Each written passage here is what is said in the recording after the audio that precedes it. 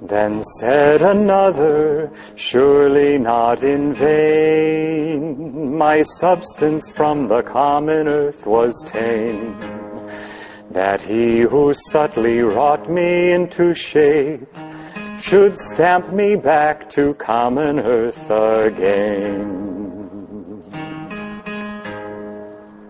Another said, why ne'er a peevish boy would break the bowl from which he drank in joy. Shall he that made the vessel in pure love and fancy in an after rage destroy? None answered this, but after silence spake a vessel of a more ungainly make. They sneer at me for leaning all awry. What did the hand then of the potter shake? Said one, folks of a surely tapster tell, and daub his visage with the smoke of hell. They talk of some strict testing of us, pish. He's a good fellow, and 'twill all be well. Then said another with a long-drawn sigh, my clay with long oblivion is gone dry. But fill me with the old familiar juice, methinks I might recover by and by. So while the vessels one by one were speaking, one spied the little crescent all were seeking. And then they jogged each other, brother, brother, hark to the porter's shoulder not a creaking. Ah, with the grape my fading life provide, and wash my body whence the life has died. And in a winding sheet of vine leaf wrapped, so bury me by some sweet garden side,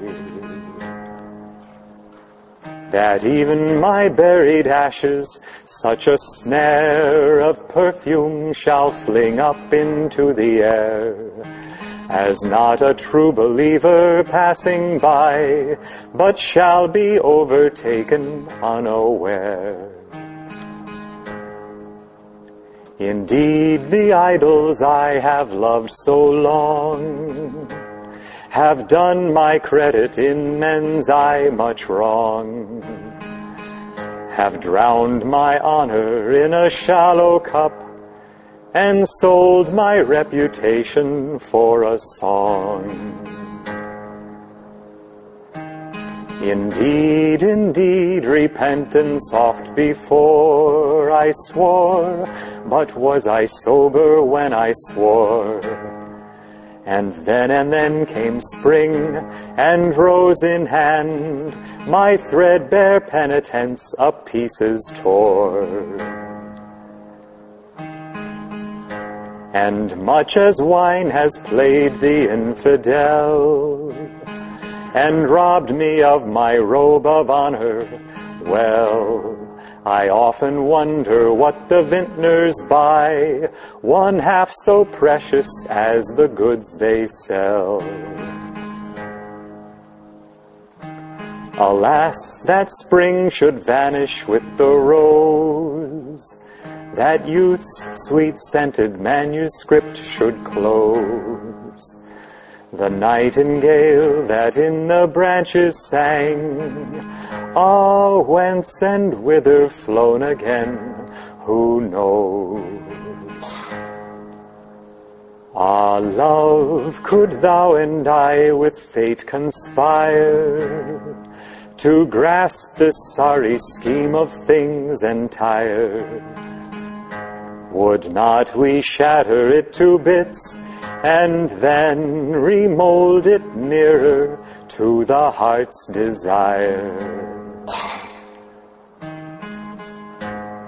Ah, moon of my delight, who know'st no wane, the moon of heaven is rising once again. How oft hereafter rising shall she look through this same garden after me in vain? And when thyself with shining foot shall pass among the guests, stars scattered on the grass, and in thy joyous errand reach the spot where I made one, turn down an empty glass.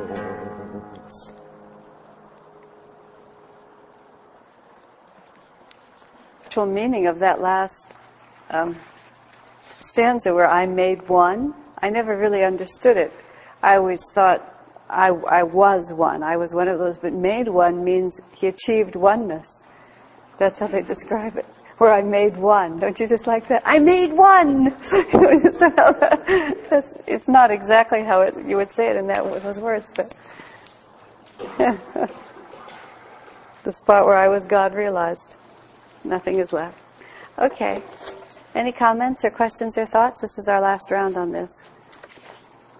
All right, I'll just start with 61. I'll start at the actual beginning of the class, and we'll go on to find it now. I just have to say, and I hope you all feel the same way, this has been so delightful to read this book. I thank you all for wanting to have a class, or whoever suggested it, because it's just been really wonderful. Okay, so number 61.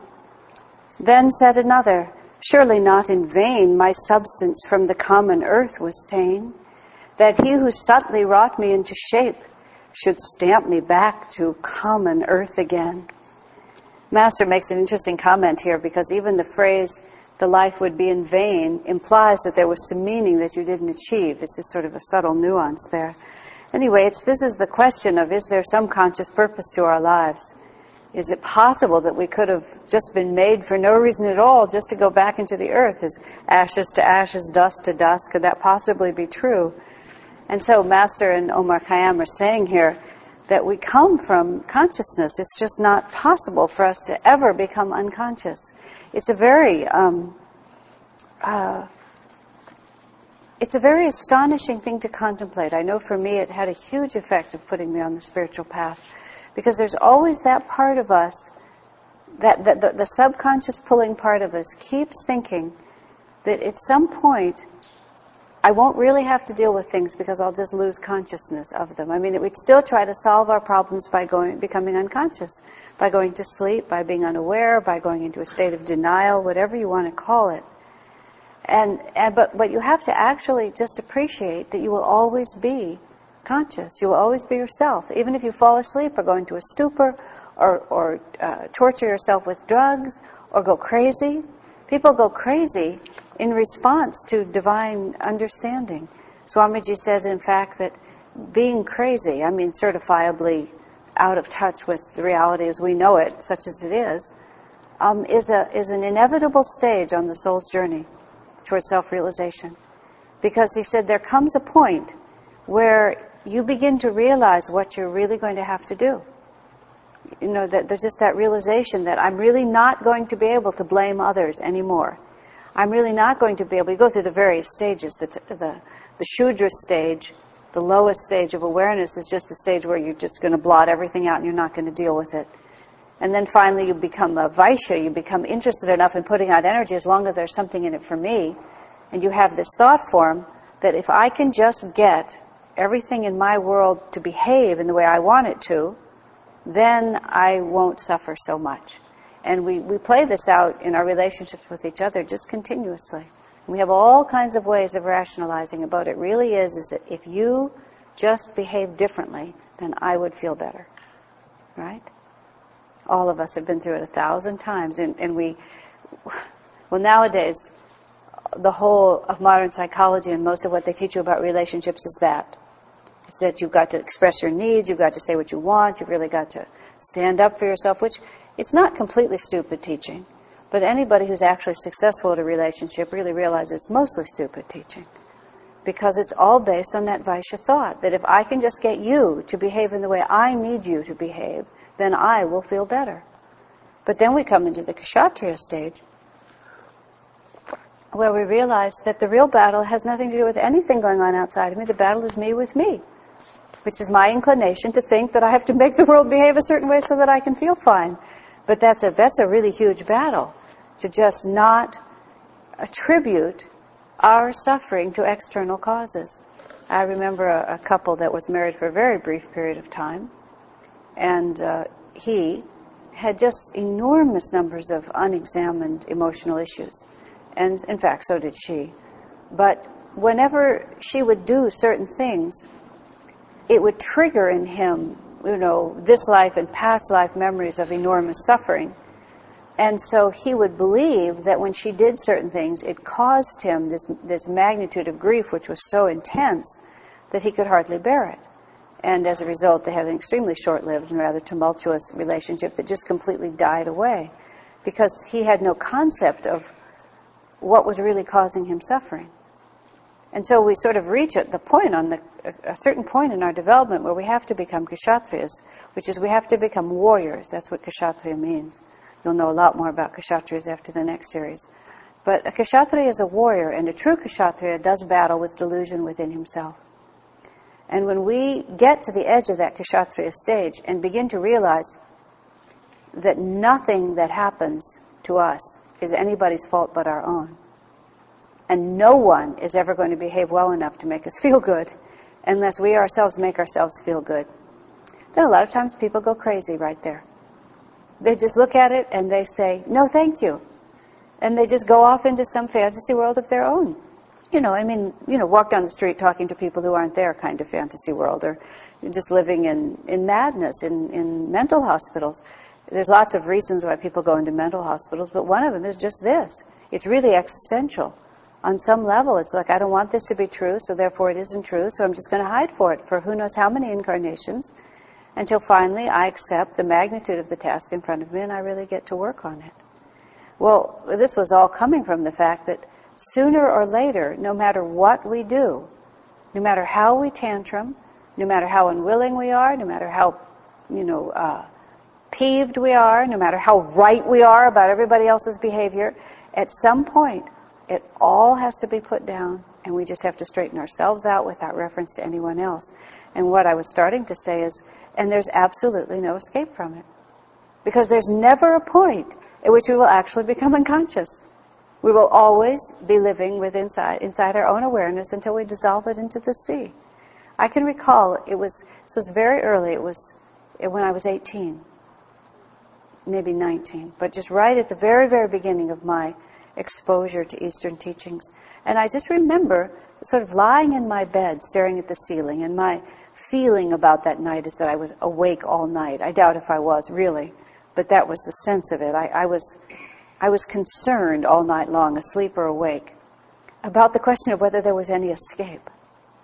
And I just projected myself into every situation I could think of, young, old, happy in my life, destitute, wealthy, traveling to other planets, just everything I could think of, lives in the past, lives in the future, being a worm, being an angel, everything I could think of. But every single place I projected myself, of course, there was the self. And as long as there was the self, the problem was going to be the same, which is if that self was discontent or vulnerable to any kind of suffering, I was going to suffer. And that there was no alternative but to straighten that self out. I mean, I would like to say that I've succeeded. I certainly haven't, but I certainly did figure out that there was no alternative to it. And of course, like everyone, I sometimes still wish there was, really, really wish there was, but there isn't. Because we come from consciousness. We are consciousness. We have no choice but that. I mean, that's what this stanza is talking to us about. It's a really marvelous stanza. But in the commentary, if you haven't read it carefully, Master talks about how consciousness evolves from the rocks to the plants to the animals. And he writes so poetically, he makes this very interesting statement. He said, "In the rocks and the soil God sleeps. He refines matter to its greatest beauty in gold, silver, other minerals, and gems. Thus, even in matter, he hints at the possibility of perfection. Isn't that an interesting statement? You know, you think about diamonds and just all the gemstones, rubies and aquamarines and opals, and just how gorgeous they are. And it's just the thought of God hinting at the possibility of perfection through gemstones. And it's an interesting fact that precious metals and gems have always been, considered the source of enormous wealth. And even more than that, they have magnetic properties. The whole science of astrology is actually one of the mitigating formulas for the science of astrology is gemstones and precious metals, with bangles and stones that you wear and everything. And the science of astrology is closely allied to the science of yoga. Isn't it just sort of interesting how it all comes together? And that there's all that inherent power. That's the real reason why gemstones and silver and precious metals have always been valuable, is because there's energy there. There's power. So kings would surround themselves and wear all those stones because they had magnetic force. That's what gave them their value. It wasn't just an agreed upon reality. It was an actual attunement. And here Master writes, they're the most perfect things that God makes. It was just an interesting statement. And then he talks about how the different animals exhibit different qualities of the divine. It's all so dear. I was remembering reading all of that. I think I talked about this in this class not too long ago already. But when Swami talked about how dogs are just people, remember I was referring to that? And I was just walking down the street the other day, and there were plants and there were animals where I was walking, and I was just trying to really feel it as an unbroken continuum through human consciousness. I mean, it isn't in the sense that we don't actually evolve from those animals, but we evolve through those stages. And so each one of them is just the beginning form of God realization. There's no point at which it isn't connected ultimately to the self-realized master. This is very interesting to think about. All of that is, in very condensed form included in these quatrains, because Omar Khayyam would see that. He was looking at that reality with his self-realization, and then he would pen this quatrain that held within it the secret of this extraordinary state of realization. So it's not merely, because some people write poetry or songs that they're writing down words. They're looking at it from below and trying to describe it. They're not in the experience trying to put it back into words. So they'll write words, and they might even be nice words, but they don't have power. Whereas here, there's so much power in these words because he actually perceived what he was writing, and then he put it down to words, like the Samadhi poem we have. So that's why reading these over and over again just inherently awakens that awareness within us. 62 says, another said, why ne'er a peevish boy would break the bowl from which he drank in joy. Shall he that made the vessel in pure love and fancy in an after rage destroy? And so in this he's talking about how God loves us. Even normal people respond kindly to the things they love. How can we imagine that God would not? And Omar Khayyam is touching a terrible delusion that people have, which is that they create God after their own image. And if people are jealous and cruel and vindictive and unforgiving toward themselves or others, they immediately project onto the divine those same qualities. And you must be very careful about that, because you might think that you're not inclined that way.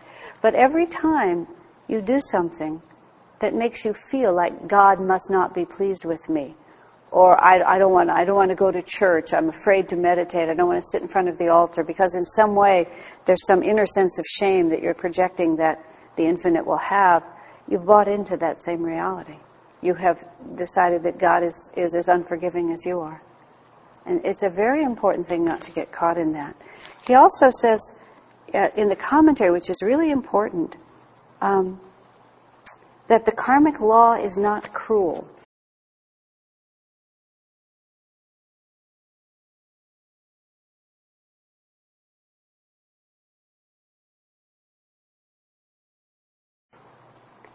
That what we're saying here is that sometimes we feel that God is acting in a rage to hurt us. But we have to stand back and realize that the karmic law is impersonal, but it's also actually on our side. It's a very hard thing to appreciate, because the end point of all our karmic experiences is to free us from all suffering. And so there's not one thing that happens to us as a result of our life in this world that isn't designed eventually to bring us to self-realization. So even if on the surface of things it seems to be unfair, unkind, things aren't treating us correctly, again, any hint of that inner feeling that somehow life is not doing the right thing for me is not accepting the role of the kshatriya. That's the battle that we have to fight. It's not that we have to fight against those conditions. It's that we have to fight against any thought within us that says, you are responsible for my suffering, or this suffering isn't fair. Many times through this writing, Master says again and again, we look at the karmic law which we ourselves set in motion, and we hold someone else responsible. And how seldom we are willing to really say, but of course this must be exactly right for me. I did this, and therefore it's coming back to me. And also to welcome it. I remember when we were in the midst of that horrible period here with the Bertolucci lawsuit, and right in the middle of it somewhere, Swami went to Hawaii for a little while. And I think just before he left, or just after he got to Hawaii, he was meditating deeply and just asking Divine Mother why she was doing this to him. And the thought came to him that you really must accept that whatever comes to you is coming from Divine Mother. And he was very proud of himself for having, sort of come to the point where you have to accept it. But then he wrote us a letter, I think, or called, and he said, it's nothing to accept it. He said, you have to love it. To accept it is still just saying, well, I will accept this because you're insisting. If you love it, it's because you've accepted, you've understood this is a gift from God to make you free. I mean, if God gives you something to make you free, why would you not love it? You have to ask yourself that question. And every single thing that happens to you, for this hour was I born, this is a gift from God, especially all the difficult things. Swamiji joked with us once when we were just sitting around one afternoon, and some people had been really being very unkind to him. And he jokingly said, really, my enemies are my much better friends because they're helping resolve all my bad karma. He says, you all are just helping me use up all my good karma. Of course, he was kidding. But there is something very true in that. Well, there's my best friend, the one who's making my life miserable. Because through that, I will become free, because I will sufficiently, repeatedly have to face this challenge and master myself. So why should I to accept is not enough. It's very interesting, isn't it? So anyway, this is the poetic way of saying, if God made us, He's not really doing it in a rage. He must be doing it for good cause. Then comes 63. I love this part. None answered this. So he makes this statement, that God would certainly not do this unkindly. None answered this. They're all sort of chatting about these things. But after silence, spake a vessel of a more ungainly make. They sneer at me for leaning all awry. What? Did the hand then of the potter shake? Now this is sort of the person responding, and just the way we talked about, has the way Master writes it, is that, God made me wrong. Something happened to me. And Master talks in here about people people seldom look for hidden causes, is how he put it, behind the occurrences in their lives. They cannot understand why they suffer. And then he put it, I love this line, their suffering itself draws a thick curtain over their mind, obscuring its causes. Isn't that interesting? It was a very sort of touching statement when you realize that once we fall into those dark states of delusion, it becomes very, very difficult in those moments even to think clearly. That's why Master really warns us, don't make decisions when you're in moods. Whenever you feel yourself caught up at all in any kind of a whirlwind of energy. And see, the trouble is once those come into us, we tend to think, finally, now I'm seeing things clearly. But it's just such It's such a serious and a dangerous trap to allow ourselves to act as if we were sensible when we're actually influenced by strong emotion. I mean, the single most useful thing you can learn in your life is to recognize when those emotions are influencing you. Now, it's not enough just to suppress them, because when you suppress them, you're not free of them either. In fact, it's even worse, because then you don't even know what's happening. But if you feel them, if you allow yourself to feel them, and allow yourself to sort of see what the influence is, but at the same time keep a part of yourself just a little bit distant and realize, I'm not making any sense right now because I'm caught up in one of these whirlwinds of wrong feeling. Master says that, I was just going to go back to here, it's like, he says the phrase, don't ever pity yourself. We just get into these habit patterns that are just so deadly for us. But you see why you go crazy in the face of this. Because we just take away all the margin. The spiritual path is not for weaklings. The spiritual path is really for heroes. But happiness is really for heroes. You have to be heroic if you're really going to be free. And of course, many people settle for less. We've made the decision in our lives that we're not going to.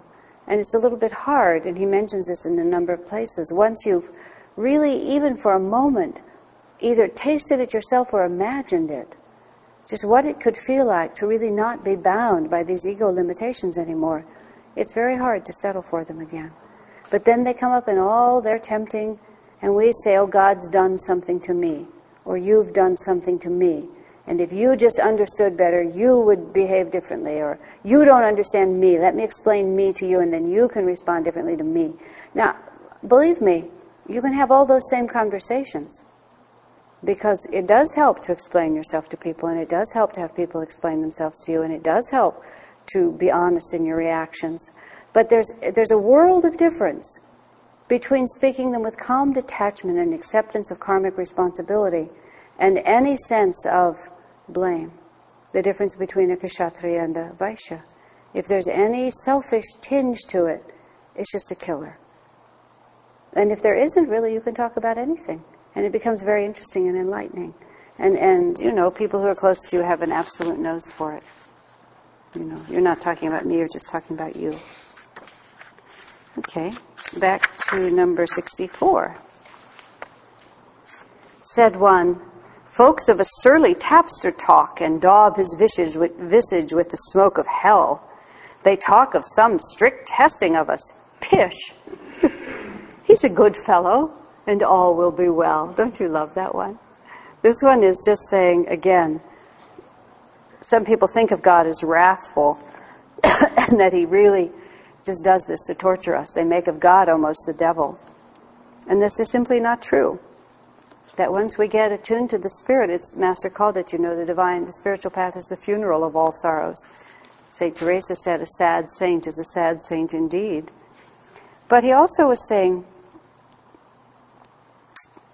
that we have to suspend all our ideas of things. He puts it so beautifully in the commentary. He said you have to suspend all your intellectual ideas of what the Spirit is like, and you have to just be willing to receive that consciousness into yourself. It's not something that you can just think about, because if you try to add up all the pieces, you really look around at this world. And many of you know my father has had Alzheimer's or something like it for the last several years, and since my mother died, and he's very well taken care of, and I haven't really visited him very often. And I don't even know if this is true yet, but my sister called, and the place where he's living is talking now about putting him into hospice care, which means that obviously his life is ending. It was so interesting to me. I was close to my father when I was growing up. I haven't been close to him as an adult. I've spent a tremendous amount of time, relating to him and thinking about it and just feeling very detached. As soon as David mentioned hospice in association with my father, I was amazed what happened to my heart. It was just so interesting to watch it. I haven't been involved with him since I was 18 years old, really, except in the most, just as a dutiful daughter and appreciative of all the very loving and positive energy. I mean, he was a good father. But I left home. I never looked back. But all of a sudden the thought that he was dying. And I thought of that story in the autobiography of a yogi, of Lahiri Mahashaya, isn't it? When the message is delivered that the sands of time are running out. And that he shuddered a little bit. And then he went very, very austere before he came out of it. And then he writes, even a master, confronted with having to leave his own body. And I thought, well, this isn't myself who's dying, but there's something so... there's so much more going on than we realize. That was just what I was observing. We have all these ideas in our head, and we get very confused by all the stories that we can spin, especially if we're clever. And sometimes we just miss. There's just this very sort of deep feeling level on which these life experiences take place. And there's something so extraordinary about the way the karma of this life is all woven together. It was very moving to me to just even to observe how the tapestry of life is the only thing I can think of to put it. And that's one of the things that is talked about in here. It's just how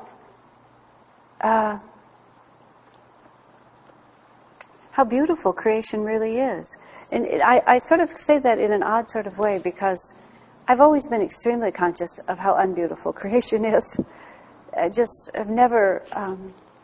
I've always thought it was a dirty trick from when I was really small. And it never, life on this planet never looked like such a good deal to me. It just, there it was, and we had to try to figure it out. I wasn't dark, I was quite cheerful, but I wasn't attracted to what was going on. And then I would hear people say, oh, it's such a beautiful world, and I would always think, ooh, we don't live on the same planet, obviously. But there's many quatrains here, and there's some coming a little bit later, where Master addresses this very issue. And what he's talking about is, there's a stage on the spiritual path which is called vairagya. And vairagya is defined as a disinclination for the things of this world. And it's necessary as you progress spiritually. It's not just a question of renouncing them with your will, but you develop an inward disinclination. And of course, many of us have a profound disinclination for many of the things of this world.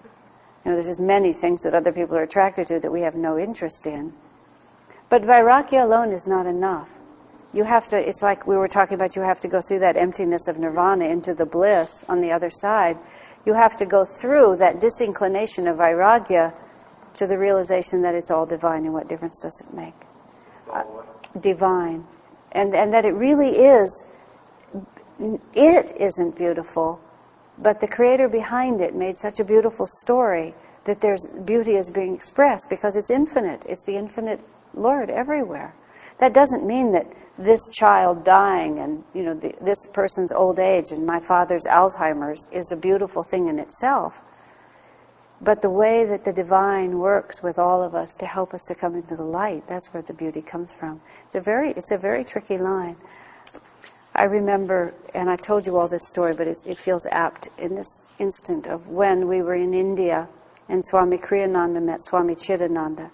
Swami Chidananda is the head of Swami Shivananda's whole worldwide work. He has a huge position in this huge work that's all over the world for the line of Swami Shivananda.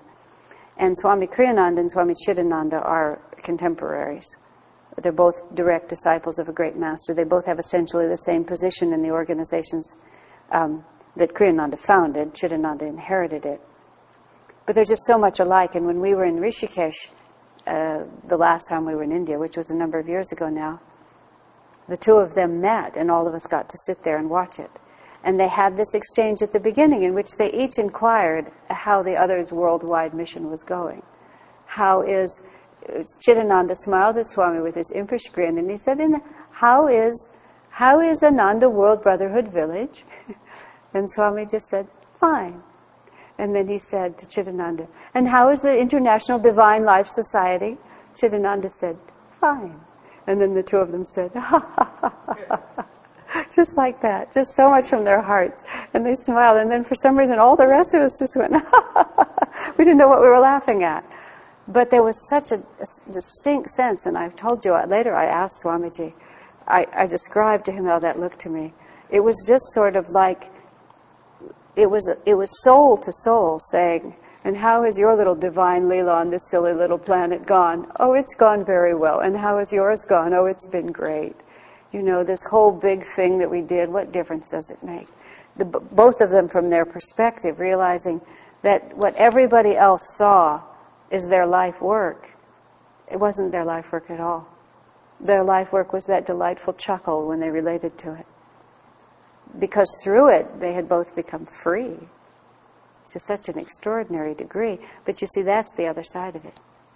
That's the side of it where you look back at all this persecution. Just what Swami said, it's not enough to have accepted what happens. You have to really love it.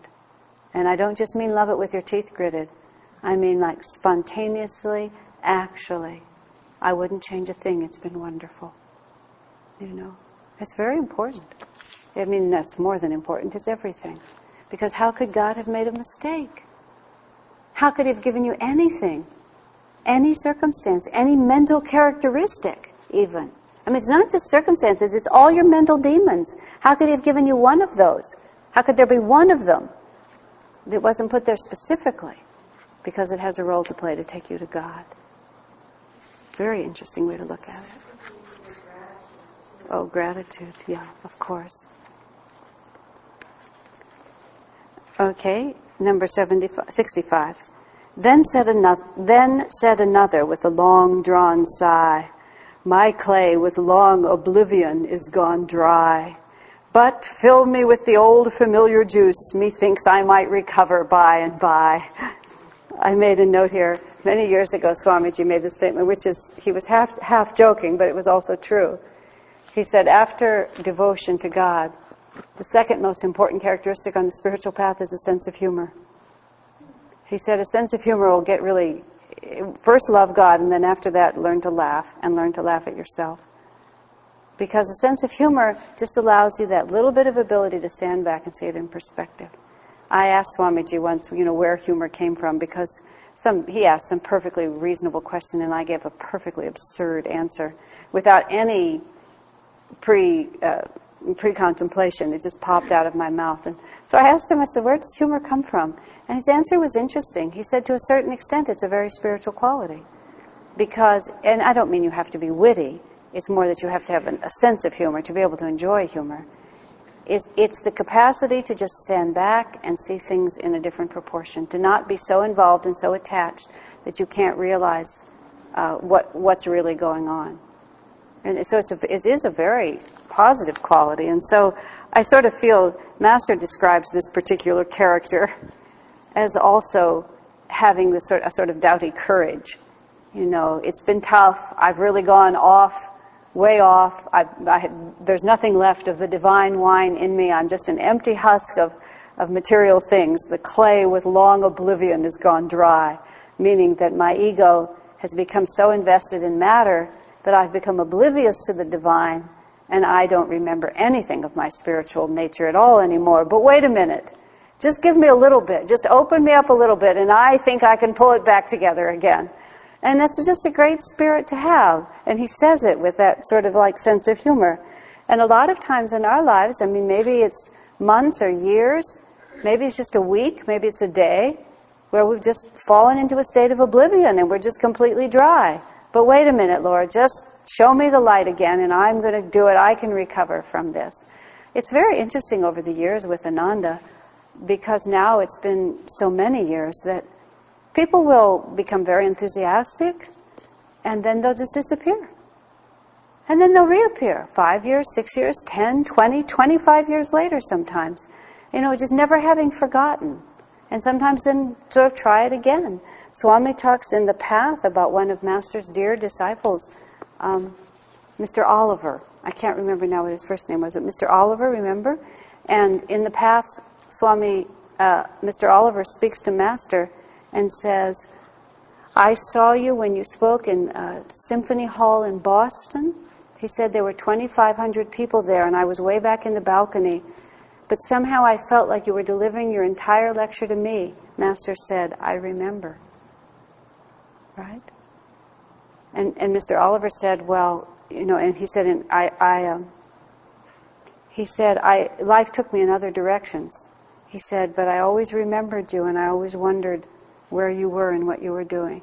And of course, Master remembered him without ever letting go. And then after 25 years from that, he showed up and became a disciple. And Master said he had clear sailing, is how he described it. Right? Isn't that interesting? So it's sort of like we also have to just not give up. Because remember, how can we give up? There's no way to give up at all, because we come from God, and it's just going to work itself out. That all works together.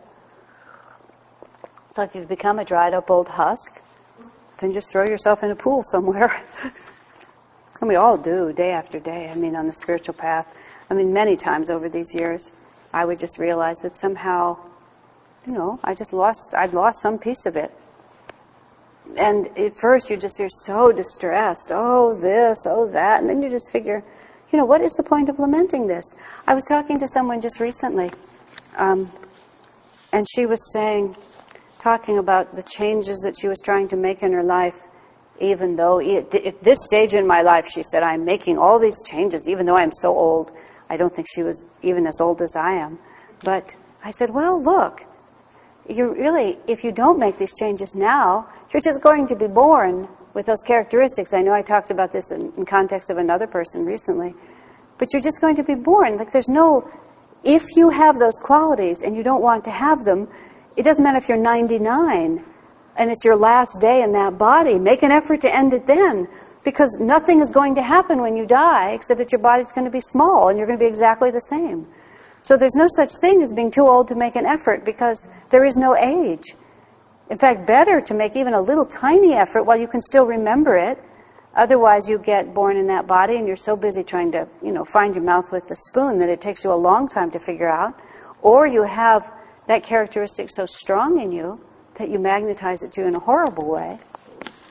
So just, who cares how old you are and how futile the effort is? Just keep going. I read this odd couple who'd made a study of what caused Alzheimer's, and they really didn't. They were research scientists of some sort. It was just an odd film, so I don't even remember where. But they knew that one of the secrets to keeping any kind of dementia at bay was to keep learning new things, and thus keep the brain growing. So they had this whole plan. They learned French at 60. They learned to do watercolors at 65, and at 70 they took up oil painting, and at 75 they started doing sculpture, and they just had all these different things. It was very interesting to just sort of see. They were just like seeing how far they could use the brain and what would be the results of that. And they were doing it in a semi-scientific manner. I think that's a wonderful way to think about ourselves spiritually. Master tells that story about the woman that he met when she was in her 80s. She was in her 80s when she discovered Master in the spiritual path, and Master said she became liberated. Because as soon as she met him and realized what the potential was, she just thought of nothing else.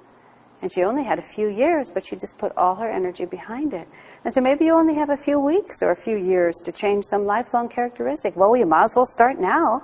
It's sort of like getting an advanced placement class before you go to college. You might as well get a little head start, and then you don't have to take that test. You don't have to take those beginning courses again. Asha? Yes? I found without expecting it, that's what spiritual renewing, that the effect it had on me. It's just that, I may have been dry in some areas but wasn't fully aware of it, but going out there, it just started filling me with that old familiar juice. And I just suddenly just felt so much more kind of alive and remembering of what it's really about. That it's just really useful to do stuff like that. Well, you've raised a very good point, which is, you see, once you become disoriented spiritually, you make decisions that are based on keeping you disoriented. That's why it's not too good an idea to say, oh, I don't feel like going here now. I don't feel like doing this one. I don't feel like doing that one. Well, just do it because it's right. And that's why I try to say to people about Sunday service above all. Just get in the habit of coming and don't ask yourself whether you feel like coming or not. Because if you don't feel like coming and don't come, you'll never feel like coming. And if you say, oh, I don't feel like going to Spiritual Renewal Week this year, well, if you don't go, you will never feel like coming. Because you dry up. And then you don't even remember why you wanted to do it. That's why Master said the habit of regular meditation will take you through difficult karmic tests. The habit of regular group meditation will be your protection against the onslaught of delusion. Because if you just are in the habit of putting yourself in the right vibrations, you will be resuscitated instead of dehydrating to death. Right? So it's a very good comment that you made. You know, I was up there too this last week, and there was something so joyful about it. I sort of had to go because they put me as a Friday. I mean, I like to go anyway. I would have gone anyway. But I was teaching on Friday, and so that obligated me to have to hear all the classes because, as those of you who know the story Jeeves and the Song of Songs, where Jeeves tricks someone into singing the song Danny Boy as the fifth person on the program to sing the same song. It's a long, complicated story, but it's an in-joke. Otherwise, you don't want to sing Danny Boy for the fifth time. You need to sort of know what everyone else has done. But as a consequence, you just sit there and you just absorb all this fabulous energy. And afterwards, you remember why you love it. And the reason you don't want to go is because you've forgotten why you would go. You have to be very suspicious and don't give too much to your I feel. I mean, I feel is okay, but I feel can also really lead you down a dark hole that you can't get out of. You know, just do things objectively according to what's duty. Now, I don't mean that to a fault. I'm just talking about if you're psychologically healthy and you're a sensible person, just as Sister Gyanamata said, don't think about whether you like it or not, just do it. And then afterwards you'll realize why it was the right thing. Okay, 66. So while the vessels, one by one, were speaking, we're having all these little souls are having this conversation about the nature of creation. So while the vessels, one by one, were speaking, one spied the little crescent all were seeking. And then they jogged each other, brother, brother, hark to the porter's shoulder knot a creaking. Now, Master said this is all very, esoteric references obviously to the spiritual eye and to the sound of the Om, the creaking of the knot is the Om sound that the divine makes. The other thing that's interesting about this is that you have this little fellowship of souls all helping each other. They're all pots. And they're all pots. Yeah. It's cute, this little bit of pots reflecting the divine light. And you remember, Swami always makes such a point of the fact that Master called it self-realization fellowship, which is actually quite a contradiction in terms. But it isn't really, because he was really trying to say it. We're all seeking self-realization, but in fellowship with one another, because through that friendship with one another, a great deal of progress will take place. And through helping, the act of helping one another also progresses those who help. And so we have this little scene where they've all been trying to figure this problem out, and then all of a sudden one of them gets a little bit of a glimpse, and he sort of says, look, there's the light, and then they all scurry together, and it's really a charming picture, and also a very real picture. I was listening to a tape of his recently, and he was making the comment. He was saying, the older I get, he said, the more friendship is the only thing that really matters to me. He said, all these projects and so on that I keep doing, he said, it's fine, but friendship is what really counts. And elsewhere, I think it was in here, Master spoke about, because in friendship, we get to learn how to be divine. We get to learn how to be unconditionally accepting and supportive. And it's friendship that teaches us the necessity to have the patience and the kindness and the perception of soul realities that true friendship is based on. And that makes us into divine beings. Plus we do this service for one another. Durga had a dream, actually I'm not sure that it was actually Durga's dream or whose dream it was, but someone at Ananda had a very interesting dream where they dreamt that we were, I think, somewhere in Ananda village, and there was this huge circle of people. Or maybe there might have been several circles. I'm not sure which way it went. It doesn't really matter. But she recognized a lot of her brothers and sisters from Ananda in that circle. And we were all together in this circle, and then every once in a while, she said, somebody would ascend. Somebody would disappear from the circle because they had become free, and they went into the infinite. And she said, but the most moving part of the whole experience was, it didn't matter. Because every time somebody ascended, you were as happy as if it was you. It just didn't make any difference. There was no feeling of, oh, I wish that were me. And there was the sense of, by all sort of working together in this circle, we would all eventually ascend, and each person's success was equally belonged to all. Isn't that a dear thought? Swamiji, someone asked him about that dream. He says, yes, that is what it is. But that's the spirit of friendship, true friendship, that doesn't think, oh, what about me? It thinks, oh, how wonderful for you, genuinely. Number 67 says, ah, with the grape my fading life provide, and wash my body whence the life has died, and in a winding sheet of vine leaf wrapped, so bury me by some garden side, some sweet garden side. Master calls this a prayer at death, or a prayer as we enter into superconsciousness, and to finally sever the bondage of the ego and have the soul become free.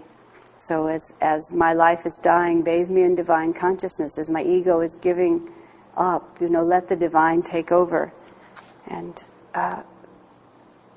let it cleanse my body of all further human desires, and wrap me in this divine consciousness that I will be free in bliss. It's just so sweet. Number 68 says, then even my buried ashes, such a snare of perfume, shall fling up into the air, as not a true believer passing by, but shall be overtaken unaware. And this is his way of writing the same poem. May I awaken thy love in all hearts. May thy love shine forever on the sanctuary of my devotion, and may I awaken thy love in all hearts. And he's just saying, once the ego has been burned up, and it's all ashes and it's gone, let the sweetness of the divine flowing through me, just let no one be immune to the sense of what that's about. And it's a beautiful prayer to be a blessing to others. Elsewhere, I think it's in this book, but I'm not sure. It is in this book. Live in such a way that your life shall be a blessing to others, and the memory you leave behind will be like a sweet fragrance. It's sort of interesting to just think about yourself just moving through life, coming in and out of a room, talking to people, getting up in the morning, everything you do. What kind of an aura goes with you? Is there a sweet, fragrant perfume that causes everyone to be caught unawares and uplifted into the spirit? Or do you leave the rank stench of selfish thoughts and desires? That beautiful quotation that I quoted to you, we pulled it out and quoted, leaving out the remark in there, the set between the commas. Let all your thoughts be sweet, not the rank stench of selfishness, because it was so sweet to say it without putting that in. But how Master actually wrote it was to draw the contrast. And so, we think that the way to help people is to be on their case a lot. But really love changes people much more. Sometimes love is stern and emphatic, but through the years with Swamiji, we have all seen that because there's no question about his friendship, and because he's so solidly in our camp, he can be strong when he needs to be, and it's not difficult. And you never feel, you always know that he's on your side. I was contemplating just the concept of compassion recently. There's so many different ways that we can react when people do things that we're not fond of. And we tend to react with an analytical judgment, some of us, analytical judgment, appraisal, so on like that. Whereas many people in the world simply react with compassion. And that's really what the masters do first. Their first response to anything that happens is compassion. And then whatever response comes out after that, which may be, masters can be stern and scolding or many different things. But the first reaction is compassion. Whereas for so many people who have more delusion, that's not the first reaction. The first reaction is in some way related to self. That story in Autobiography of a Yogi when Master leaves Sri Yukteswar and goes off to be with Ram Gopal, Muzumdar, and then he comes back to the ashram, and he walks back in. And Master says to Sri Yukteswar, well, I thought you'd be angry. And Sri Yukteswar says, anger comes from thwarted desire. I have no desire except your highest welfare. It was just so simple. Whereas so many people would react first, well, I know my walking out, Master says, must have been very inconvenient for you. Yes. But Sri Yukteswar's response was compassion. And so therefore there was no self that he had to assert. It was just he felt compassion for Yogananda making a mistake, and so all of his thought was how to ease that error, not how to make himself feel better for what had happened to him. You see what a difference it is? It's just an enormous thing to work with, to start always first with compassion, and then see what follows from that. If you have that feeling first, what would you do? Sometimes you just have to pretend or imitate it, but imagine it, and then see what comes in. It's very fascinating. Let's take a short break. Okay, this is number 69. Indeed, the idols I had loved so long have done my credit in men's eyes much wrong, have drowned my honor in a shallow cup, and sold my reputation for a song. I just love drowning your honor in a shallow cup. Anyway, this one is Master saying we betray ourselves, our true self, when we live in ways that are unworthy of us. And the symbols are all, some is worldly, some is divine. But the main point is we get involved in the spiritual path, and our worldly people don't think so much of us anymore. That's the honor he speaks of. I have done my credit in men's eyes much wrong, meaning when I became a spiritual person, people who had worldly position thought that I wasn't worth anything anymore. And so, but if I go that way and let them persuade me to leave the spiritual path, I have nothing. I lose everything. I've sold my reputation for a song, and it's the divine reputation we have to keep. And believe me, this is a real test that everyone has on the spiritual path. There comes a point when, the test of negativity, of other people's negativity toward us, it's a recurring test, and it especially comes sort of at certain early stages where people tell you that you're crazy, and how can you be so stupid as to be doing something like this? And then they'll fill your ears often with really horrible things about the cult that you've gotten yourself involved with and all these horrible people. And they just tell you, don't be such a fanatic. That's what I love. That's what people say. Don't be such a fanatic. Be moderate and accomplish nothing like me. That's what, You have to, so few people really give you advice that has anything to do with you. They just give you advice about them and how they want you to be in relationship to them. This whole Vaishya thing, it makes them uncomfortable. Either they do genuinely think you're crazy, or the people who are the most bitter against you is people who have some sense of what you're actually doing. And your life is a reproach. That's what really upsets them. Swami was so amazed in his own family. He talked about how if he'd become an alcoholic, he would have gotten more sympathy. But having, become a devotee, he was just excoriated by some of his relatives because he was a reproach to them. Because, they were fine. They donated to the Sierra Club. How could he make mockery of their efforts to be good by going to such extreme lengths? So just, your friends are those who support you spiritually. And people who don't aren't. They may be your relatives and you may owe them something, but just don't take them too seriously. I know Swamiji once made a very interesting comment. This woman, she wasn't living at Ananda, she was nearby though, but she was leaving her husband after 5 or 6 years. And Swami, there was some discussion about her life situation. And it turns out that her husband not only was not on the path himself, but he actively did what he could to make it difficult for her. Like when he knew she was meditating, he turned the television up loud and things like that. Swami just sort of looked like this. He said, I would not have accepted it for 5 minutes. Just like, why? And you think of the story of Master and his father, when his father spoke ill of Sri Yukteswar. And Master looked at his father and he said, physical birth is something, but divine birth is everything. If you say one more word against my guru, I disown you as my father forever. It's pretty unequivocal. Just, that's the way it is. We don't mess around with this. We don't try to understand your point of view. And it's an important thing to realize. Seldom in our lives is it necessary to be that firm, but sometimes it is. I know, speaking of my father, my parents over the 35 years that I've been involved with Ananda have went through many different relationships with it. At first they thought it was cute and I would outgrow it, so they didn't really take it very seriously. Then they were supportive, and then for a period of time they decided to be against it. Then they would be supportive. I never knew really what motivated them. They became very upset when they found out we were Christian. It was a real hard one for them, being Jewish. I told them we were always Christian. My mother, bless her heart, who had a way of creating reality after her own heart, said, "No, you weren't." Mother.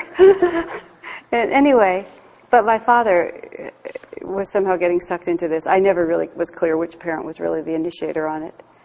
I think I was 35 at that point, 36 maybe. I just basically said, I don't know how to put this to you, but what I essentially said is, your opinion means nothing to me. Which is, you will have absolutely no influence on me. Can you understand that? You can think whatever you want. It will have no influence on me. So you can have this point of view, and then we will not get along. But it will not affect me, except that it'll ruin our relationship. So why, think about it. And to his credit, he did, and he just, backed off. I don't know what he really felt inside himself, but he no longer tried. Because it's like, no contest. Human birth is something, but divine birth is everything. You shouldn't be cruel unless people really warrant it. I asked Swamiji sort of like, what's the line here? He said, if people really do something that requires you to just reject them, don't hesitate to do so. But if they're just sort of your ordinary, average, obstructionist foolishness, you can live with it, but you should still stand up for yourself and just simply not allow it. It's not wise. It's not wise for you, because sometimes they'll strike a chord. Relatives have a way of finding the spot where you are weak, and you're just being so tolerant and so open-minded, and all of a sudden they've pulled you into their web of doubt. So you have to be very, very careful about it. It's not something to mess around with. Okay? And they'll respect you more. You see, that's the other part of it. People subconsciously, if you won't stand up for what you believe, that just proves to them all the more that it's worthless. If he really believed in it, he'd fight me back. Even if they're not saying it out loud, there's a part of them. And if you really stand up for it, not in an inappropriate way, but just like, Master, divine birth is everything. Don't make me choose, because there's not a contest here. It's just not, there's no contest. I don't want to choose, but don't force me to. People respect that kind of strength. Sometimes when people are bullying you, the only response is bullies respect strength. If you're weak and nice, they don't even see you. They just keep bullying you. But if you behave like they do, which is just put up a force, then it works better. Number 71. And much as wine has played the infidel and robbed me of my robe of honor, well, I often wonder what the vintners buy, 1/2 so precious as the goods they sell. This is such a poignant one. You might have skipped 70. I skipped 70. I have a way of doing that. Well, let me do 71 then, since I'm already here. But just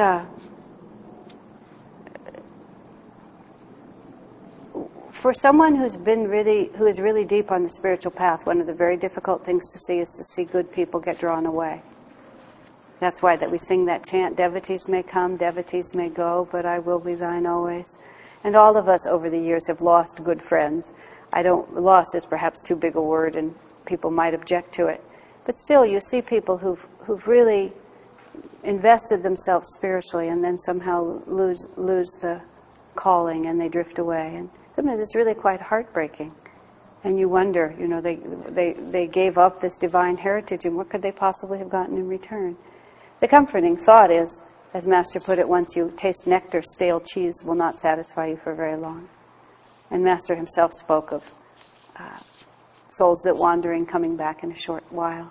Swami writes about it very interestingly in a place called Ananda. He says, those of Master's disciples, and he was talking, I think, more about those who actually incarnated with Master, but also some of us to a large extent. He said, this particular incarnation, being with him in such a materialistic culture, and several of the people he brought over from India just succumbed to the materialism of the culture. And Swami writes in a place called Ananda that it was too much for some of them, and they got drawn away. For the first time in many lifetimes, they got drawn off of the path at the level at which they were accustomed to living it. Of course, it was a necessary test that they've had to go through, where it was just too much. And so we also have to ask ourselves that question. We see these different things that attract us and these different ways in which we're going to compromise. You have to ask yourself, is this really worth it? What am I really going to get for giving up? And it's very subtle. These tests assume very subtle forms. But these verses, I often wonder what the vintners buy, one half so precious as the goods they sell. And you just sort of repeat that question to yourself. And then at the moment when you're the one who's about to sell your divine heritage for a mess of pottage, it'll occur to you that maybe this is not the good bargain that it appears to be. All right? Having skipped number 70. Indeed, I love this one. I'm glad you sent me back. Indeed, repentance oft before I swore, but was I sober when I swore? And then came spring, and rose in hand my threadbare penitence a pieces tore. When I read that, I just thought, I think of that very day when I was reading this one. I had just gone through some period of time where something had happened, and I was so, just certain that now I had learned and I would never do it again. And then days had passed, and already I just wasn't being quite so strict. Why should I be quite so strict? Because the temptation was there, the rose in hand, it all looked so good, and really, was it necessary to be so extreme? Really, what could I have been thinking? Was I entirely sober? Haven't you all been through it? This is how I'm going to be from this point on, but then we lose it again and again and again. It was so absolutely perfectly. Anyway, I loved it. Okay. And any comments? I'm assuming you'll chime in if you have any. Now I'll go to 72. Alas, that spring should vanish with the rose, that youth's sweet-scented manuscript should close, the nightingale that in the branches sang, whence and whither flown again, who knows? And this is commenting about how to other people who don't understand the purpose of the spiritual path, renunciation seems like a loss of something beautiful. It's like tragic that you young people are just living off in the mountains and you have so much potential and you could be doing this and you could be contributing in this way and you could be making money and doing all these things, and it seems like such a loss. It doesn't look like anything to people because it's all inward. If you have an outwardly worldly point of view, it doesn't make any sense. Why aren't you drinking and having meat and making yourself beautiful and just doing all these things, going out and having a good time while you're young? But I remembered in this that wonderful statement attributed to Gandhi, where he says you should never give up a pleasure until you have replaced it, the way he described it, with a higher pleasure. But what he meant was renunciation should not feel like deprivation. And that's an extremely fine line. I remember Swamiji was asked once, how much discipline is enough discipline? And his answer was, that which you can do joyfully. If you've lost your joy, he said, you've cranked it up too tight and you need to unwind the screw a little bit. In other words, if you're desperately longing, you really think, just think how to say it exactly, if you're just denying yourself something that really is pleasurable to you, and you're doing it out of some sense that the more I suffer, and the more tense and the more I reject, then the more God will be pleased. God is not pleased. That just makes you fanatical. Let's see, where did I read this? I was reading something recently, and Swami was quoting Master and saying, let me get this straight now. That sometimes Swami was talking about this, that people do read, like about how austere St. Francis was, or other of the Catholic saints, or some of the Indian sadhus, just how completely oblivious and indifferent they were to so many normal human conditions. And if you're sincere, you kind of whip yourself up and think, maybe that's how I should live. Master said, only very, very advanced souls can live with that level of renunciation because they can do it joyfully. And others who try it become fanatical. They become so tense in the effort to hold to that that they don't really get the fruits of that renunciation. In fact, it works backwards for them, that it's much better to be moderate. And it is, if you think about it with all due respect, a certain kind of arrogance that is even attracted to doing that. I remember talking to a friend of mine who got very confused very young on the spiritual path because he would read certain things in Master's writings. Well, Master says, this, and Master says that. And they were things about very high levels of renunciation, things about sexuality or about food or, just the kind of statements that he does make, which are just even in Autobiography of a Yogi, sex is for the procreation and that's the only reason. And, I read that, and my answer to him was, it never even occurred to me that applied to me. I just never even thought about the fact that might be like a real statement that related to me. I mean, now that you mention it, maybe it did, but it just went whip right by, because why should I pick up that statement when I don't have a chance? And this poor soul, but I realized, and I had to say it honestly to him, I said, that was a very arrogant thought on your part. I mean, a very disconnected thought. This is what the real great souls will do, so that's what I'm going to do. Instead of having any real sense of attunement with oneself. When we lived in the monastery, there was a group of us who did it because we loved it. It made us so happy to live that way. And then there was a lot of other girls who came in and out, and it was very good for them to do it, but they were doing it because it was a good idea for them to do it, for the most part. Or they were happy in it for a while, but then they lost their happiness in it. I mean, ultimately, all of us lost our happiness in it. But it was so interesting because I would see people come in who would say, well, it says in the books that we have to be renunciates eventually, so I could be a renunciate, so I think I'll be a renunciate. But it all came out of reading it first and then trying to impose it on their lives, instead of feeling it first and then looking for the way to express it. You see the difference? And so it's when you're a renunciate in the right way, whatever level, whether it's external or internal, you do it because you feel so much better. The Swamiji defined it in the Letters to Truth Seekers. He says, this then to me is renunciation, to kick aside all limitation and to embrace infinity.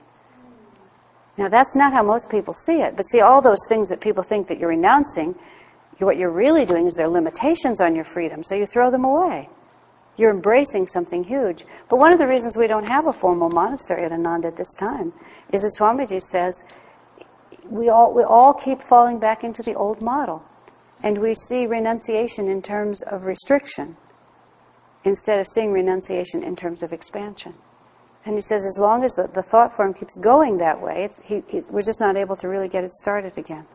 And you see what's happened even at SRF. They've just sunk right back into that Catholic thought form of restriction. And that's not really renunciation. Renunciation is to get rid of your limitations, not to, get rid of the things you really want and see how much I'm suffering for God. It's a very important difference. You have to work with yourself in that too. If you're not joyful, then you're tightening the screw too much. And of course, if you're not doing anything, you should tighten the screw a little, that's all. Okay, number 73. Ah, love, could thou and I with fate conspire to grasp this sorry scheme of things entire? Would not we shatter it to bits and then remold it nearer to the heart's desire? It's so sweet. This is the compassion of the realized soul. Oh, poor saps, what a mess creation is. And now we see from our perspective, how difficult and how they've wandered. Wouldn't it be wonderful if we could just make it easier for all of them? It's a very sweet statement. But, of course, it doesn't work. But then Master, I wrote a little note here. I said you should make a note and read this commentary when the world is getting you down. Because the story that Master tells here about just how beautiful creation really is. Because the end point of it all is bliss for everyone. And see, Brenda, that's what we were talking about. We look at people and we say, oh, they're suffering so much. And we get very nervous. Oh, they're suffering. We have to do something because they're suffering. But they're not suffering. They're becoming free. I had a very interesting, this is directly to our conversation, I had a very interesting realization about myself. Because I've always had a great desire to help people, and that has often translated into a desire to fix their lives. And being a person of great willpower and resourcefulness and energy, oftentimes I could really take on the project of fixing their lives. You don't get really way too engaged in it. And you can also, if you have a lot of willpower, you can sustain people with your willpower. You can help them make things happen, but they're not really making it happen. You're making it happen for them. All these are very complex lessons that, you learn over time.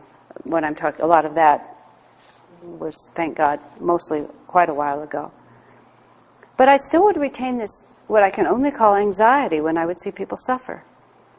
And I would see people face very difficult tests, and it would make me very, very nervous. And I would become afraid. I would become afraid for them. And then once I was reflecting, and I don't mean to be presumptuous in this, because I have plenty of fear. But in general, I'm not afraid of what God might do to me. I don't sort of hang around worrying about what God is going to do to me, because I pretty much figure that whatever He does to me, He will also, the instructions for solving it and the capacity to do it will be included in the whole package. And even if I project myself into really horrific situations, which one does sometimes, either because your mind has gotten away from you, or because one does it just to test it out. If something really frightens me, sometimes I try to go into it instead of shirking away from it. So I realized it's just like, whatever happens to me will happen to me, and it'll be okay.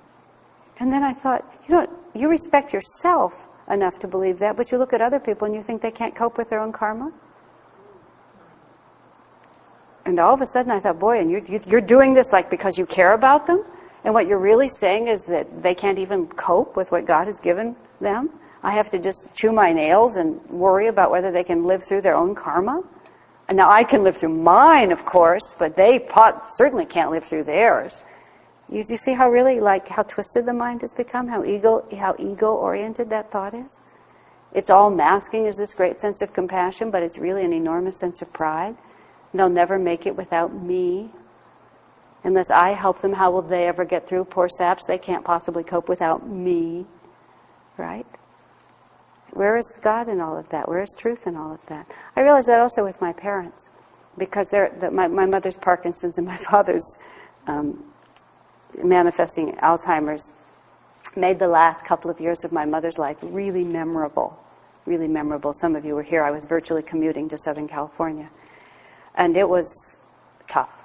It was it was a good situation, because I now understand what a lot of people have to go through, because I went through it. But I too was just like, I was so upset about their karma. And then first of all, I realized that they were not upset about their karma like I was, because it was their karma. It felt natural to them. It wasn't natural to me, because it wasn't mine, it was theirs. And again, it was like, they are not divine souls, this isn't happening for a purpose. Do you see what I mean? It was all about me. Guys, in the guise of being about them. So it's very, this section, the vibration that comes through this, it's like a piece of music that is written in this particular commentary, just sort of building up to this beautiful, the chords come in and the different aspects of creation, and they all work together, and isn't it a wonderful plot, and how could it happen any other way except it's really happening, and by the end you just feel what a glorious creation this is. It's very powerful and really worth reading over and over for that reason. Now we are in the last two, the ones that some of us know. This one is, ah, moon of my delight, who knows no wane, the moon of heaven is rising once again. How oft hereafter rising shall she look through this same garden after me in vain. Isn't that glorious? Nothing can be said. Omar has made an absolute escape, Master says. The illusion goes on. The moon of heaven of this world just rises again and again. But no matter where it looks, he's out of it forever. This is the promise of our lives. And then the very last chapter. And when thyself, and he gives us a capital T in this one. This is not the divine, this is us. And when thyself with shining foot shall pass among the guests, star scattered on the grass, and in thy joyous errand reach the spot where I made one, turn down an empty glass. Ah, perfect final. And that phrase which I said at the very beginning, where I made one, actually means where I became one with the infinite. And the empty glass means there's no bubble, there's just the sea. There's no separate ego. We've been turned it over. It's not defined separately anymore. And then he talks too about, that the liberated soul comes to help others. And Omar Khayyam describes it as a joyous errand. And that was the errand that he was on. His was the joyous errand to help all of us as we sat star-scattered on the grass. It's just the whole picture of, again, you just sort of see these little bubbles of light. Each of us encased in our little egos and our little leelas and such a little drama, but we're just these bubbles of light just scattered like gemstones on the grass. And these liberated souls just come wafting through on the joyous errand of trying to say, you could get out of here. You could get free. Come with me. Come with me. And then Omar Khayyam says also, and then there's the place where the soul that was me merged with the infinite and will never return. Isn't it glorious? So, that's the story. Thus we have finished. Let me find the phrase exactly. How does he put it? Here begins an adventure such as you have never known before. So here ends the adventure. Or I should say, here begins the adventure of God realization. Thank you all very much. Okay.